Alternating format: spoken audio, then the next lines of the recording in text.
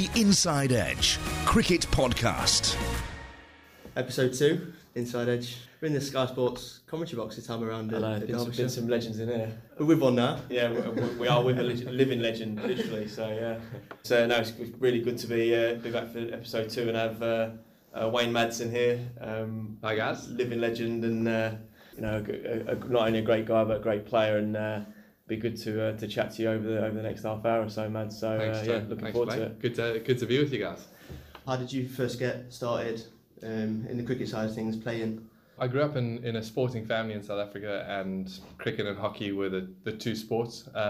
So for me, I was on the side of hockey and cricket fields from when I could walk, pretty much. So it was just a sort of a natural thing to pick up a bat and a stick and hit the ball. And that's where it all started. And then I was fortunate enough to go to some schools where the coaching was really good. I had good grounding and coaching from my parents, my uncle, and the other thing is like the people. Yeah, I think the most important thing is the people around you who support you, and I had a lot of great support from those people, and particularly my parents in encouraging me to play sport and cricket and hockey.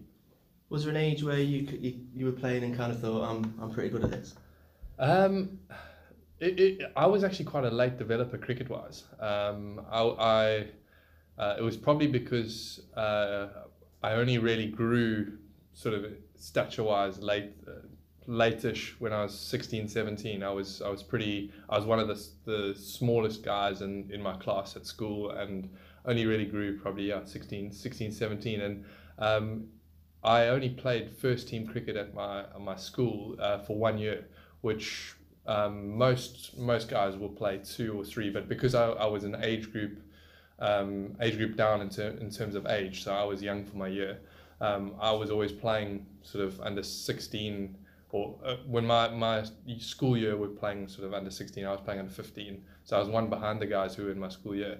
And then I only played 1 year when I was in my final year of school. So of the rugby wasn't the touch rugby for me, Tony. Yeah.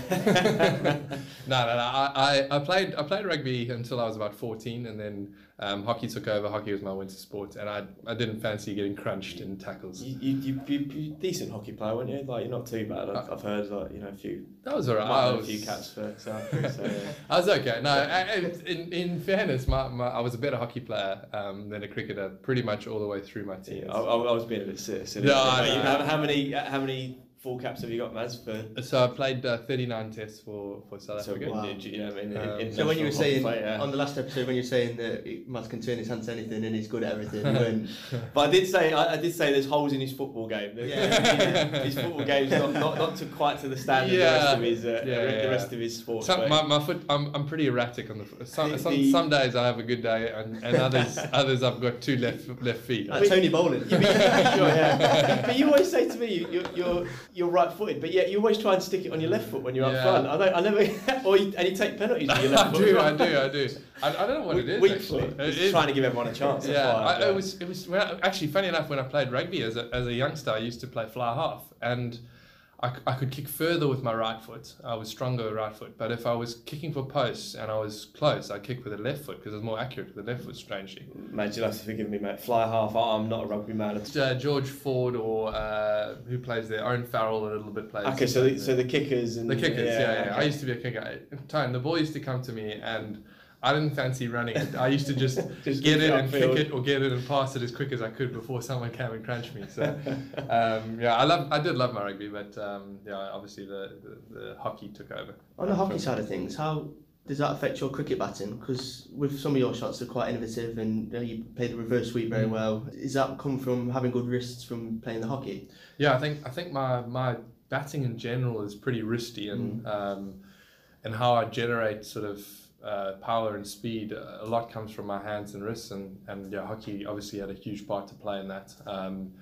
Sweep shots, the sweep really is a natural hockey hit and a reverse hit for the reverse sweep. So it definitely it certainly helps with my cricket shots, and being able to innovate and deflect and all of that. That's all part of the hockey goal scoring technique. Is it true hockey you can only play right-handed? Yeah. You couldn't switch and hit it with the back of the stick? No, you can't use the back of the stick. Although I've seen guys play flip the yeah, stick. flip it over. So you can do that. Play with the hook of the stick. Yeah. So you can do that. Yeah, but obviously you can only use one side of the stick. So you can use the edge for reverse stick hits. Okay. But the face has to be pointing up when you hit it. So I mean, it is a right-handed game, but guys manipulate. But certainly in terms of the cricket side of things, it's the hockey had a massive part to play in how I go about my game. Was there a point in your life where hockey and cricket, you had to make a choice? Which one you was either going to make a living out of, or which one you was better at? Yeah, there were a couple of big moments for me in terms of that. The first was, so I went onto the cricket academy straight out of school, and had a bursary to study as well. So I was studying and at the cricket academy, and then I got an opportunity to go to one of the hockey camps. I was going to give cricket a pretty good go, but I was the hockey was used more as a fitness, and I went to a national under-21 hockey tournament, and so suddenly hockey started to really take off, and it was cricket that I was kind of wanting to focus on. So it was a bit of a tricky stage. And they were putting me through university, and it was so much more professional than the hockey setup. The hockey was amateur. We were paying for ourselves to go. So I actually set up a cricket coaching academy, and then I coached for my mom's hockey academy, and that was my way of funding my hockey and funding my life as a whole. I used to have most afternoons we'd have sort of 7 or 8 kids coming through we're fortunate my dad built my brother and I a net in the garden, back of the garden. And one of the positives in South Africa is you've got so much more space. So you do have bigger gardens, and it was pretty much about 23 meters. So there was no real room for a run up in terms of bowling, but we could put a bowling machine in. We had the net pretty much all covered, and that's where I used to train and coach people. So which I was lucky that I was able to have that. But so my first class cricket debut was 2 weeks after my first hockey test match for South Africa. I was contracted with the Dolphins. I got a rookie contract, but then I got called up into the national team. They had no, in fact, it wasn't injuries at that stage. I just got called up into I played well at under-21 tournament, national tournament, and got called up into the national team for a series against Canada. Played 3 tests, and then and I obviously had to get permission from cricket. Yeah, how was that with the cricket guys? Obviously, they was that a touchy subject? It was a tricky one, but yeah, it was strange. Strangely, well, not strangely, but we didn't they're paying you, and they kind of. We had no games on. There were Dolphins games on, but there weren't any of the B-side competition which I was playing in. There weren't any of those games over that period. So I didn't have any other cricket other than club cricket on weekends. And then there was, I vaguely remember there was another game, it was almost like a pickup 11 team, and they wanted me to play that over going and playing a hockey test. And I just said no. I said, even if it means sort of buying out the rest of my contract or whatever, and then eventually we came to an agreement that I could go away for that. I got back from the hockey tour, and a week later, that week the Dolphins were playing, and Lance Klusner and John Kent both got banned for an altercation they had at the previous game. So they were banned for a game. And they had an appeal hearing on the Monday. On the Tuesday morning, I was meant to fly down to Cape Town for another camp, under-21 camp this time. I had a call from Aldine Baptiste. Literally, bags were packed in the back of the car, about to leave for the airport. I need you to get down to Kingsmead. We need you to play, basically. So I had to then phone the national coach, say, sorry, I can't get on my flight. Yeah. I'm playing, and that was my first game for the Dolphins. It was a TV game, Super Sixes of the Super Sport Series, and playing against Border. And that can be a good thing. You're not sort of thinking about things leading up to it. You're straight in, and it's. No, it was. I actually played. I think we were. I was the second top scorer in the first innings. We were rolled. We had a really good team. We had Dale Beckenstein, we had Hashim Amla, obviously Klusner wasn't around. I think Polly played. I think we had a pretty good team. We were playing against Border. They had, if I remember correctly, Tyron Henderson, Monty Zondeki. So if you were playing Border, so back in the day when you still had the... Yeah. So that was before they went to the franchise. Yeah, okay. They went to the franchises 2 years after that, I think it was. And I mean, I think I got 23 in the first innings. We were rolled out for just over 100. And second innings, not a similar 17. I didn't get many, but I played pretty nicely. The first innings, I think I faced 70 or 80 balls for my 20 odd. But played pretty under the circumstances where we were under a bit of pressure and getting rolled. I remember batting with Hash for a little while. I think he was top scorer with 30 odd. That was my first sort of experience, having played the hockey tests 2 weeks earlier straight into cricket, and I juggled it a little bit. But at the end of that season, I was like, no, I'm going to give hockey a go for a little while, and gave hockey sort of 3 years. I was still playing cricket when I could, but I didn't end up taking another. I didn't take another contract from a cricket point of view, because I wanted to give the hockey a go. It was an Olympic year, trying to push for that. Unfortunately, didn't make I was a non-travelling reserve for the Olympics. There were a couple of injuries in the national team, and a few of the guys came back just in time for the Olympics. So I missed out. Was that kind of the moment when you turned to cricket as the profession you was going to... No, not then. Only after the World Cup 2 years later. Oh, okay. Then I wanted to give cricket a go, see if, because I'd finished my studies as well. By the end of 2006, I'd done my degree, so I had to decide. I had to find a job that would allow me to play hockey. And try and build up to maybe the next Olympics, or exactly. You've played a World Cup. You know what? I've got to make a decision here, and that's it. Like it was two things. Is it now? Do I want to go ahead and give hockey a proper go, or let's give cricket a crack? And I thought it was just going to be a sabbatical from hockey, if I'm honest. I thought I'd give cricket a go. Might work, but realistically, I wasn't sure how it was going to work out in South Africa, especially with opportunities to play. And things took off over here, obviously, because I came over and I played a season. So after the World Cup, I came and played with Unsworth here in the Central Lancs League, and then did really well over here, and that started building up my career over here. And well, obviously you then obviously got the opportunity to play for Derbyshire, and can I roll things through, because I'd never met you before, Mads, before I played against you, and I remember. Quite clearly. And this is, I remember to this day, in my last year at Essex, I knew I wasn't getting a new contract at Essex. I'd spoke to John Morris, who was the coach at the time, and I was kind of like, right, we're playing Derbyshire, I need to bowl well here. 40 over game at Colchester, took the new ball, bowled quite nicely up front. I remember I was bowling Ches Hughes was batting, bowled quite nicely to him. I think I had 1 for 23 or 0 for 23 off like my first 6 overs, so I could bowl like nicely, like going under fours. Pretty happy with that in the power play. Come back at the death, 2 overs left, and Mads is in. It might not even been a death, might have been like pre-death, it might have been a few overs before the death, and Mads was batting.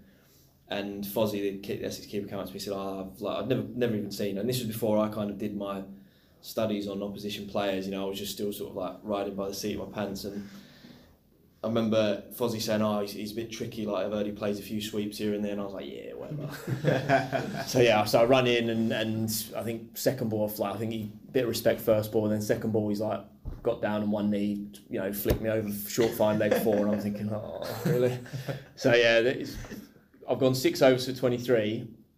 I think I ended up going 8 overs for about 60, 70.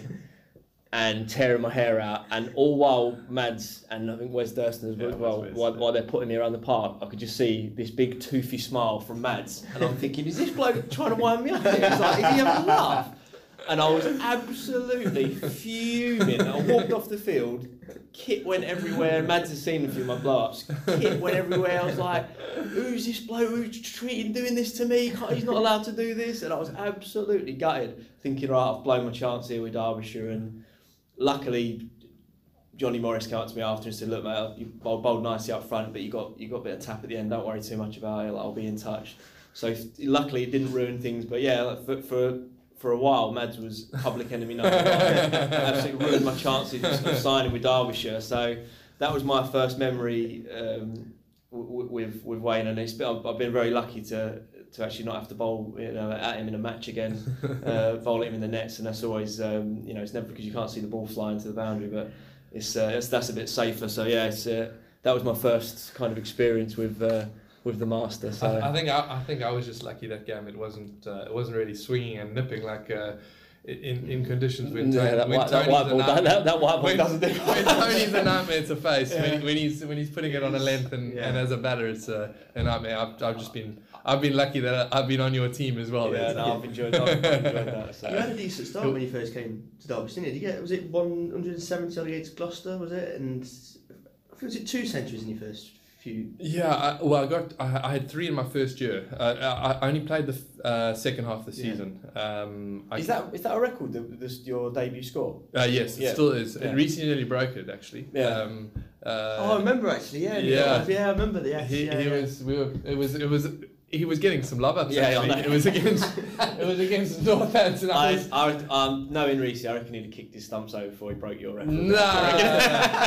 He got a long up, but he tried to hit it. In fact, I was sitting here looking over the field. He was trying to hit it over that scoreboard, and he got caught out at Cow Corner. I think he was about 10, 14 runs short. I was just about to say, I think he got 156. Yeah, that's it. Yours was 170. Yeah, I thought it was 156. Yeah, 156. Yeah. So that's a pretty nice settler. That really 170 in your first game. And again, like the story behind that, I had a little hamstring niggle pre-game. I was playing, funny enough, against Darren Smith. Smitty was playing for Loughborough and I was playing for Unsworth in the Central Lancs League, and we both got runs. We both got hundreds. Smitty got runs in club cricket. Yeah, he normally doesn't do too well in club cricket. We actually lost. We lost him. Smitty they scored too many. We didn't quite chase it down. But in that game I injured my hamstring, and I thought there's no ways I can play this game. But it's my chance. I have to. Yeah. I'll do anything I could to play. So heading down there, Carl and I drove. We had a little Fiat Punto. We drove down from Unsworth. We went through a massive storm somewhere on the M5. Our windscreen wipers broke. We had to sit on the side for a couple of hours. I ended up getting down to Bristol at about 1 o'clock in the morning. Cheltenham at 1 o'clock in the morning. Got to the game. I was in no state. I was shattered from playing the day before. Lovely ground though, by the way. Oh, beautiful ground. Only played there once, but that's a proper ground. Stunning ground, and it was a great day as well. The sun was out. It was it was amazing. Actually, no. The first morning it was a bit overcast. Sorry, the sun was out for the 100. And we were playing football, and I was like, how am I going to get through this? So I went in goal, and then I spoke to Beeks after. I said, Beeks, I reached for a ball. Was the physio? Beeks was up. Sorry, Beeks was our physio at the time, and I reached. I was like, I tried to stretch for a ball, and I just tweaked the hamstring. Can you strap it for me? Because I just wanted it strapped. So if I could strap it, I could be okay. So he strapped it up. He said, "No, you'll be fine." It felt pretty tight, and then I got out for 7 first innings. I was pretty gutted. I nicked off. I think it was to Curbs actually. I think it was Tang. Oh no! Yeah, I think did he run past you and give you a massive send off? Obviously. On your bike. He was sniffing, snorting, like huffing and puffing at me every time he bowled a ball. Literally, he was trying to stand on my toes with his follow through. But yeah, he was always a great competitor to play against. I love playing against him. I used to just laugh. He used to try and get all aggressive, and I just used to laugh. I did not watchman against him a couple of times, and I wouldn't have used those words that I really enjoyed playing against. I enjoyed him as a bloke, but never enjoyed sort of. I just faced him too much because he was tenacious. He was very aggressive, but I just found I would laugh against him. Yeah. I just look at him and smile and laugh, and even though he was having a go at me, I'd laugh and smile even more. And I don't know why, it was just something I did against Curbs. After he nicked me off first things. And then I had so I was pretty disappointed after the first opportunity, and And I thought, sure, I've got to try and get runs in the second league. And I got dropped on 49, second slip, Hamish Marshall. And I got dropped on 97 by Kadir Ali at point. I still remember those two because they were pretty important moments, moments almost in the career, really, because that 170 got me going. Or just to be able to get runs. I think getting to sort of 40 or 50 in the second innings was a bit of a relief once I had done that. But to get a big score really sort of like then gave me the opportunity to go and play without having to be under the pressure of am I going to get picked or am I playing one game and getting left out. And how many now is it? How many hundreds for the club? Tony, don't ask me that, please. We need Griffin here. Yeah, Griff. I think it's 30. Oh, sorry, 20. Is it 29? Yeah, I think I saw a stat that you're third on the list or something. I'm sure I saw a stat. Is it Kim? Johnny Morris. That's an incredible achievement in the modern era. In the modern era. Yeah, exactly. And I think that first 100's obviously settled you down nicely, and regardless of we all have it. There might be patches where you come out of form, but you've always been very, very consistent over the years. So I think that's. But like you say, that you add that little bit of luck early on, and you capitalised on that, and I think that's obviously another sign of a quality player. So it's. I've been pretty blessed to have the opportunities that I have had here, and so fortunate to play with so many supportive people, coaches, players, and that certainly has helped. I think as a batter.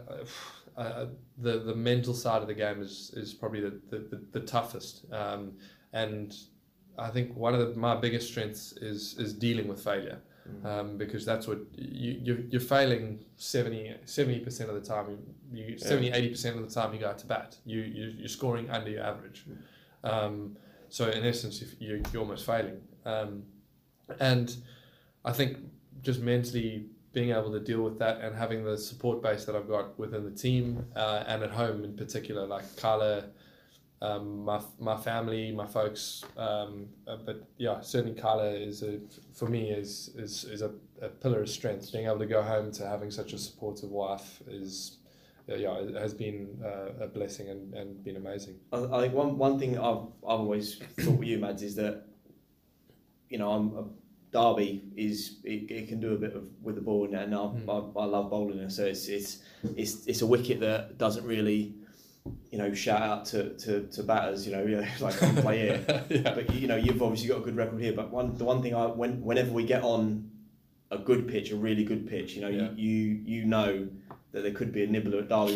You try and cash in, and more often than not you do. And I think that's obviously a testament to your mental strength, because I think you realise that look, there could be a few low scores around the corner, not from anything about it, but just I might get a few good balls coming up, so I'm going to cash in here while I can, and I think that's the hunger for runs and for doing well that I think is a standout thing for a lot of real quality players. So it's Derby can be.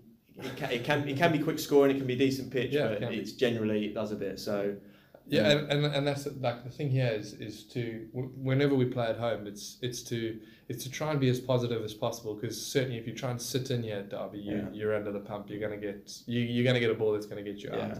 So you can't not score. You have to look to score, and I think that's probably the thing that's stood me in really in good stead here. There were probably stages, and there's been stages in my career where I've looked to survive, and maybe I haven't done as well.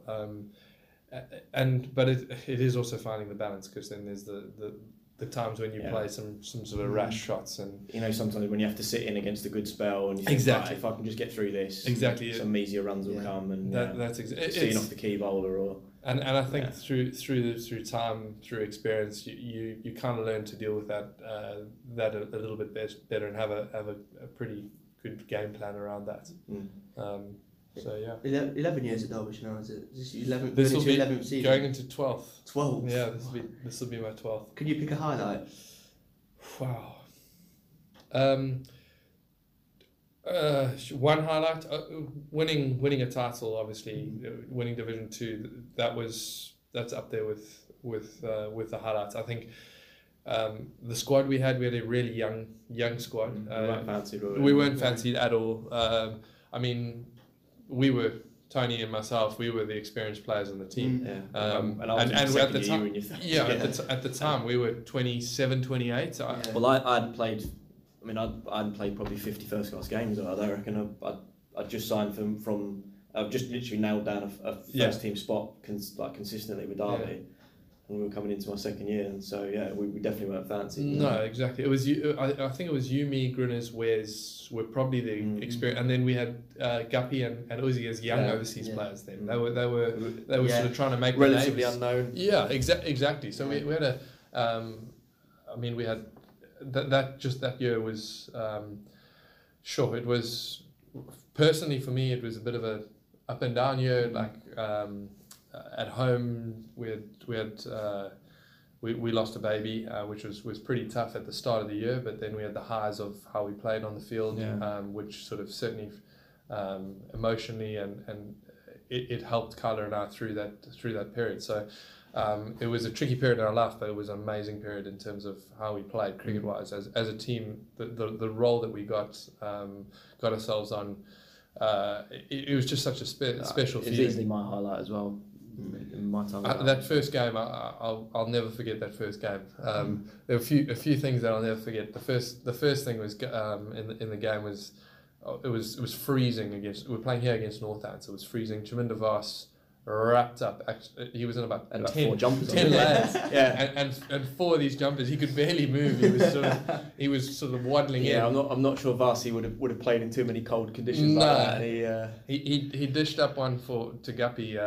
First up and not first ball. I think it was in the first over. It was in the first over. I think it was back in the first over, and Guppy hit him onto the marquee, and that pretty much set the tone It set the tone, I think. For us, it was like the first 4 games or something like that. Did it first 3, first I think. 3. Yeah. I think we had 3. It might be first 4, but we had a flight. We got off the flight. Wayne has spun them out in the dark. Yeah, that was the big thing. Basically, I remember. We won that last game in the last session. It was dark. Probably shouldn't have been playing, but Wes and Wayne it was spinning, and I think we got like 7 wickets or 6 wickets in the last session. Yeah, we did. Yeah, it was a special win. Got us going. I remember we had a good win against Essex. Yeah, we beat Glamorgan next game. Second game on a real bad pitch, low scorer. Yeah. I remember they were chasing 215 or 220 to win last game, and I think they were 90 or 80 for none.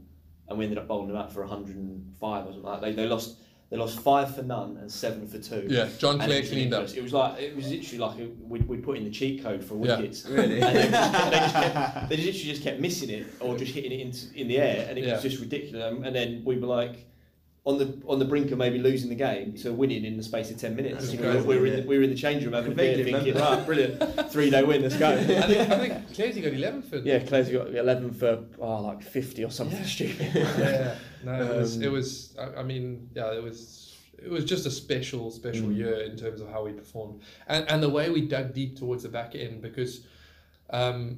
We were under the pressure. Obviously, we were out in front early doors, and then to hold our lead was always going to be tricky. We had a few blips, didn't we? We did. Kent away. We second last game. Yeah, we nearly battled all the way through. I remember Rob Key winding me up a little bit in that game, and then he used to take it easy a little bit, didn't he? He used to get stuck into you quite a lot. He did. I think he was jealous, but it was pretty. It was pretty special to in that last game to be able to. I think did they lose at Glamorgan? They lost, but all we need to do if we won, that was it. We beat the mighty Yorkshire by 1 point. And then in that last game, you got us. I think the most one of Tony's most important knocks that he's had for the club was getting us that bonus point that won us the title in the second innings. So you batted in the first innings because you came in as night watchman.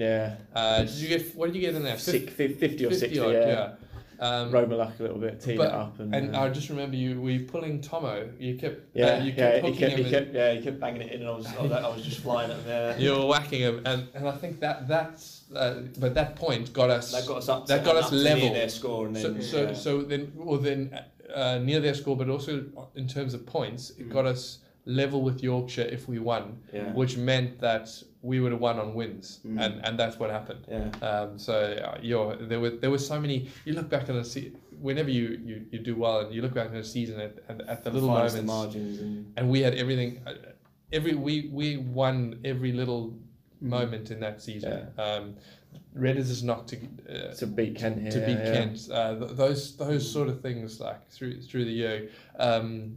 TP and I putting on the partnership to stop us losing at Northlands, because we would have been we would have been following on there. So little things like that, but definitely the highlight. That's been one of the highlights. I think last year getting to finals day was also. I know we didn't quite go all the way, but it was pretty special to get to finals day, having not been before. Well, as a Derbyshire fan, Division 2 will always be up there. I stood over there when Ross's Six come over and everyone asking Tony for his shirt. I gave him a shirt. I got a Tony shirt, and I was up in the old bar, like, everyone handed a trophy around, so that was nice. But for being a Derbyshire fan, you don't have many of them moments. But being sat at Edgbaston in that little section of Derbyshire fans, that was a real, like, this is like we're part of it. Do you know what I mean? We've not had much of it. It was a really nice moment because there's been times where I thought we're never going to get to finals day, and not in recent years, because I think the last 3 years we spoke about it. We're up there with the most wins in the country in the last three seasons. But when the format first came out, we were getting pumped all the time and never really competed. So finals day for me was a real moment of pride as a Derbyshire fan. Yeah, definitely. One thing while you're here, Mads. Big hot topic at the moment is the Colpack Brexit sort of situation, and obviously the PCA are kind of backing the idea of having 2 overseas players from 2021, to try and sort of counterbalance it and help the guys a little bit. What are your thoughts? I mean, do you think do Colpacks affect the game positively, negatively? I mean, we've been very lucky having you. You came in, we're not much behind you. Some club cricket, some first class cricket in South Africa, and so I think you're a different sort of. You're not like if we look at some of the names who are in it, like Olivier Harmer, Kyle Abbott, DeLanger, Ravi Rampal, Russo, Fidel Edwards. These guys, they've all played international cricket, come over. What do you think with the Colpack situation at the moment? Sure. Okay. Well, my opinion on Colpacks, obviously it's tricky. Having not been in Colpack, I was slightly different as a European passport holder, and not a Colpack. But certainly in terms of those guys, they'll strengthen the game. They'll improve the standard and quality of cricket in this country, and to the detriment of their countries, Ravi, obviously West Indies, and the South Africans that you mentioned as well. So if you look at this, the standard of cricket in South Africa is starting to drop off, especially at franchise level. All the best players are leaving. It makes it harder for the younger guys coming through. You're not learning from the best group. You're now one group down. So the quality is not going to quite be the same. And I think you'll find that it's going to be tricky for the South African team over the next few years, especially if they don't get those Colpack players back. They're gonna struggle as a team, and it's almost like a rebuilding phase for them. Because they're losing all their best players, like who are now retiring and coming to the end of their careers, and there's no one in that middle batch to come through because they're all over here. Well, they nearly lost. Pretorius was the other one. He nearly signed for Notts, and then he got sort of a chat with Graham Smith, and they convinced him to stay. And exactly, I can't imagine that would have been easy. Because I'm sure you'd have been offered something quite lucrative. To play for Notts. Exactly, and the thing is, for the game here, I know people say, well, you're depriving locals of local talent of coming through. Yes, you have that, but your best local talents are still going to get through. So your players who are going to play for England are still going to be able to get through. And they're going to be better players because they are mixing and playing against better players. Yeah. So it's a benefit for me. It's a no-brainer that it's a benefit for the game. Yes, you might want to see your guys who've developed in Derbyshire come through, and as I say, your best players are going to do that. They're going to, but if they're not good enough to make it at an international level or near enough at an international level, then they probably aren't going to be able to come through, and that's just the nature of competition. I mean, I agree with that. They will improve the quality of the game. I think as long as there's a bit of a balance. I mean, I remember playing. This was before you would have played county cricket, man. Sort of like Northants and Leicester. Oh, yeah. These guys would have had sort of sometimes I remember playing Leicester or Northants once, and they had sort of like 6 guys who were, you know, cold packs or not qualified for England. So I think that when it's a bit like that, it goes a bit overboard, and it can be too detriment. But having quality guys coming in, and as long as they're coming over for the right reasons, well, you know, they're not coming over to kind of just, you know, milk it, sit back and do nice nothing. Pay packet end of career retirement. Yeah, exactly. I think you pay for your country to a certain level that you're not getting into. Yeah, because the experience that those guys have got, even if they didn't have a massive impact on the field, they, you know, generally if they're of a good character, they'll give impact off the field, because they'll speak to the younger players. They'll speak to the not even the younger players, all the players. You know what I mean? And you know, everyone can improve at any age, and I think that's the biggest thing for me. So I mean, if it's not been decided yet, is it, the 2 overseas players? No, I don't think at the moment after this season. Yeah, it'll change. You know, guys like Philander, you know, who've just signed a 3-year contract. They're at the moment they're gone. They're not.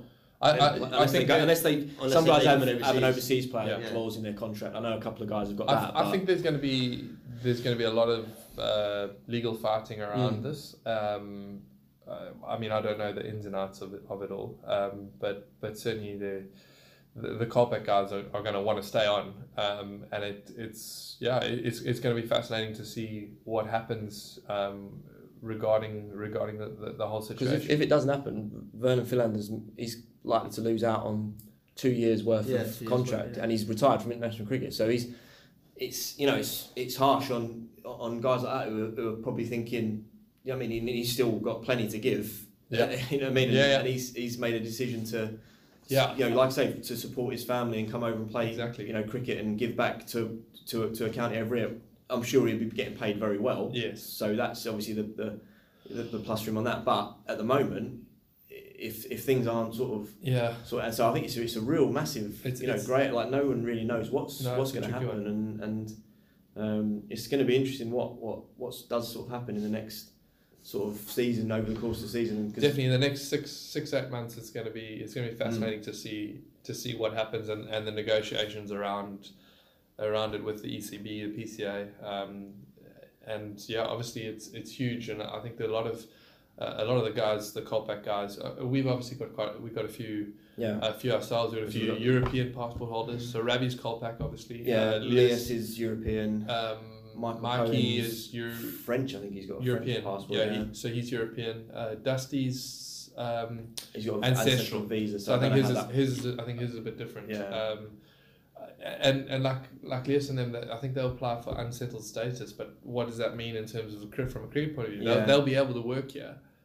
But will the ECB allow it? Are they going to be overseas players or not? So that's the hard how the ECB differentiate being able to work here with the overseas rules. That's going to be the key. Yeah. So that's why the legal side of things will be fascinating, because if they are allowed to work here, and then you are as an ECB saying no, actually you're not. That is you're stopping someone legally stopping someone from making a living. It'd be interesting. Honestly, I think the ECB might take a hard stance with this. I think they're gonna stick to their. They'll be determined by the Brexit deal. Yeah, I think, and I don't think really it's a great thing for the game. But I mean, because I think, like you say, if you can get the quality overseas players or the quality guys coming over, then it will improve the game. And if you're good enough, you'll play. Yeah. And if you're not playing, you're learning. So I do think, as long as it, like I said, doesn't get overboard and doesn't get stupid in terms of which it's not going to go back to that. No. So it'll be interesting. But I've got a funny feeling that the ECB are going to be determined with it. Yeah. It's the Colpacks that they'll have a say, the biggest say. Yeah. The European guys will be determined more by the Brexit they'll be deal. able to So the Liases, the Marquis, those guys, I can't see if the Brexit deal goes like it looks like it will. They can't stop them from playing. Whereas the Colpacks they can. Yeah. Britain will have to go out and get a trade deal with South Africa to warrant it. Yeah. Exactly. Yeah. No, I mean, I think that's pretty much a minute with it. I mean, looking forward to now, obviously we're going away to Zimbabwe, but you've got a little trip going. You're going to the Pakistan Super League. Flying out soon? Imminently. Imminently. Get some air miles. Yeah. It was a bit of a surprise. Got back Friday night. Had a phone call from my agent saying we need a decision. Are you gonna? Milton Sultans have picked you up in the replacement draft, and had quickly called Hearts, checked that it was all okay. Chatted with Carla, said yes, and off we go. Bit warm weather training, a bit match practice, and exactly. Hopefully, it's a great opportunity to go play in a competition that's the standard and quality of the PSL is really high. So and it's all in Pakistan. It's all in Pakistan, yeah. So it's I'm excited. It'll be a real sort of landmark. Yeah, the first time the whole competition's there. They're obviously a big push on getting the cricket back into the country. They are so passionate about the game over there, and I'm really excited. The crowds in Karachi when we were there last year were amazing. The atmosphere was sure you could barely hear yourself think. And Andy Flower is your head coach. So I was lucky enough to play with Andy. Best player of spin I've ever seen, and then I played with Mads, and then Mads took top spot. So I don't think so. The two Flower brothers and Mads, they're a cut above the rest, in my opinion. So it'd be good. That'd be a great. Yeah, experience. I can't wait to work with Andy. He's a good man, and he's a top man. So really looking forward to working with him over the next few weeks, and we've got some great players in our team. Looking forward to rubbing shoulders with them. Shade Afridi's there. Not the happiest memories of playing against Shade here in 2017, I think it was. The first over I bowled at him, and he took me down a little bit, and then I might have dropped him on 60, and he went on to get 100. I can't remember that. No, it's just gone from my memory as well. I was doing the analyst job that T20, and we didn't have much video, like recent video on Afridi, because he hadn't really batted. He batted like 7 or 8 for Hampshire. And I spoke to Timmy Grunewald, who played against him, and he said, "No, his eyes are gone, mate. Yeah. He's absolutely, he's gone now. It's not the boom boom of old." That and was he was literally moving the last message.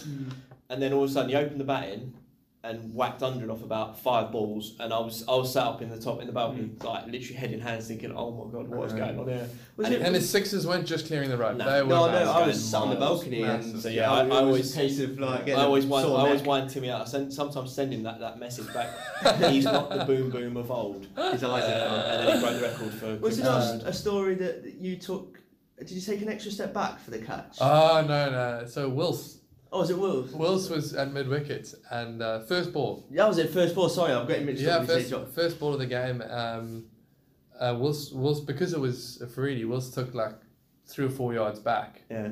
And the first ball was chipped and landed like literally a metre in front of him, and he would have swallowed it if he was in the normal. And then he looked at the finals. He went to finals, then got out first ball, didn't he? I think we just got. Yeah. Do you know what they outplayed us on that day? Yeah, what did we got close to 200. Yeah. They made 250. It was a gun pitch. It was a good one. We didn't execute probably as well as that. I think we were taken a bit by surprise. Yeah. It was the first time he'd opened the whole tournament.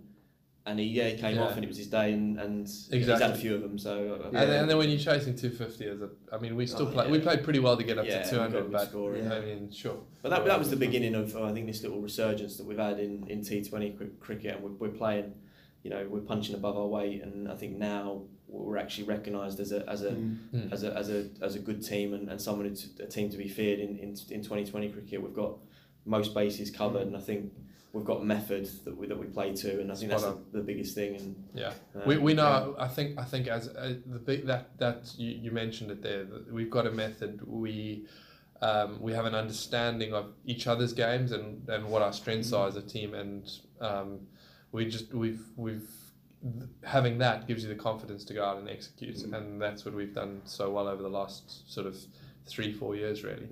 It has been. I'm sure for supporters it's been pretty nice to watch, but as players it's been really fulfilling to be able to go out and win the amount of games and be as competitive as we have been over the last few years. Because previous to that it was very frustrating when you inconsistent. When you're so inconsistent. Now our consistency levels are up, as a team we have the confidence going out every time we play. Should we finish with some quick fires? Yeah, I've got some. quick. Have you got enough time? Yeah. No, we're good. Right, so every one of these we're going to got some like quick fire like teammates questions. So like we have a different first one. So excellent. I can't wait for these. Yeah. So, I hate getting put under. Who's got the best nickname of anyone you've ever played with? The best nickname? Oh wow, that is a tough. We probably should have looked at these before. Who in the squad now has got quite a funny nickname? I don't know. It's not. I quite like Rav. Last year, last year Rav came to. We were in Spain pre-season, and Rav turned up, and he'd not met Curbs before. He didn't know. I don't think he knew Curbs' name. And he was like, I could see him at the back of his mark. Curbs was sort of like in the way and like doing something. And Rav's got dinner and he went, hey, coach man. And we all just sort of looked around like, what? Like Curbs played like 200 first class games. Like, how's he got that name here? And we just like all started laughing. So now we call Rav Bowler Man, just from that. So yeah, that's that's good, might be a bit lame to some people, but it's something that always tickles us. So yeah, the way Rav just, hey, coach man. Brilliant. Yeah, that is a good one. So yeah, who hits the ball the furthest? Wow. Sure, in our team. I don't know, Billy hits. Yeah.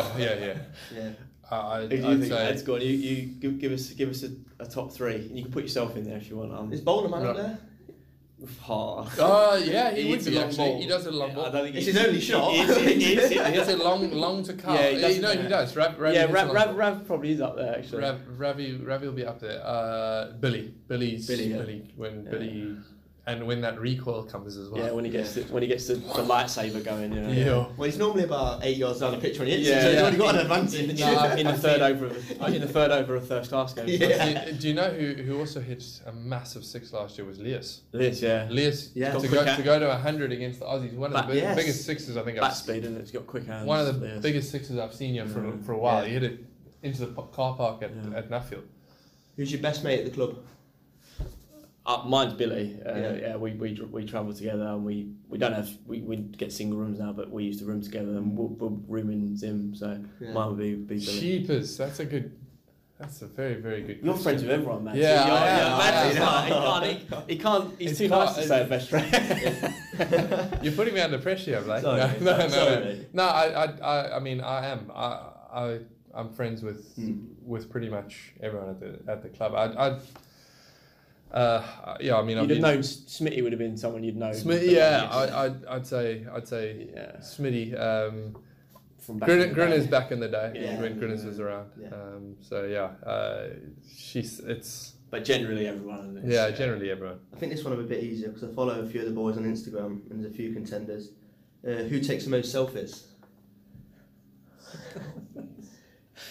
Critch up there, Harvey, General. Yeah, probably Harv actually. Harv somehow questionable selfies in a bar in London. In London, like he's on the with his collar out. I think not only I said made in Chelsea. It would be seen dead in Essex, mate. No way. No, made in Chelsea, 100%. Harv's a selfie.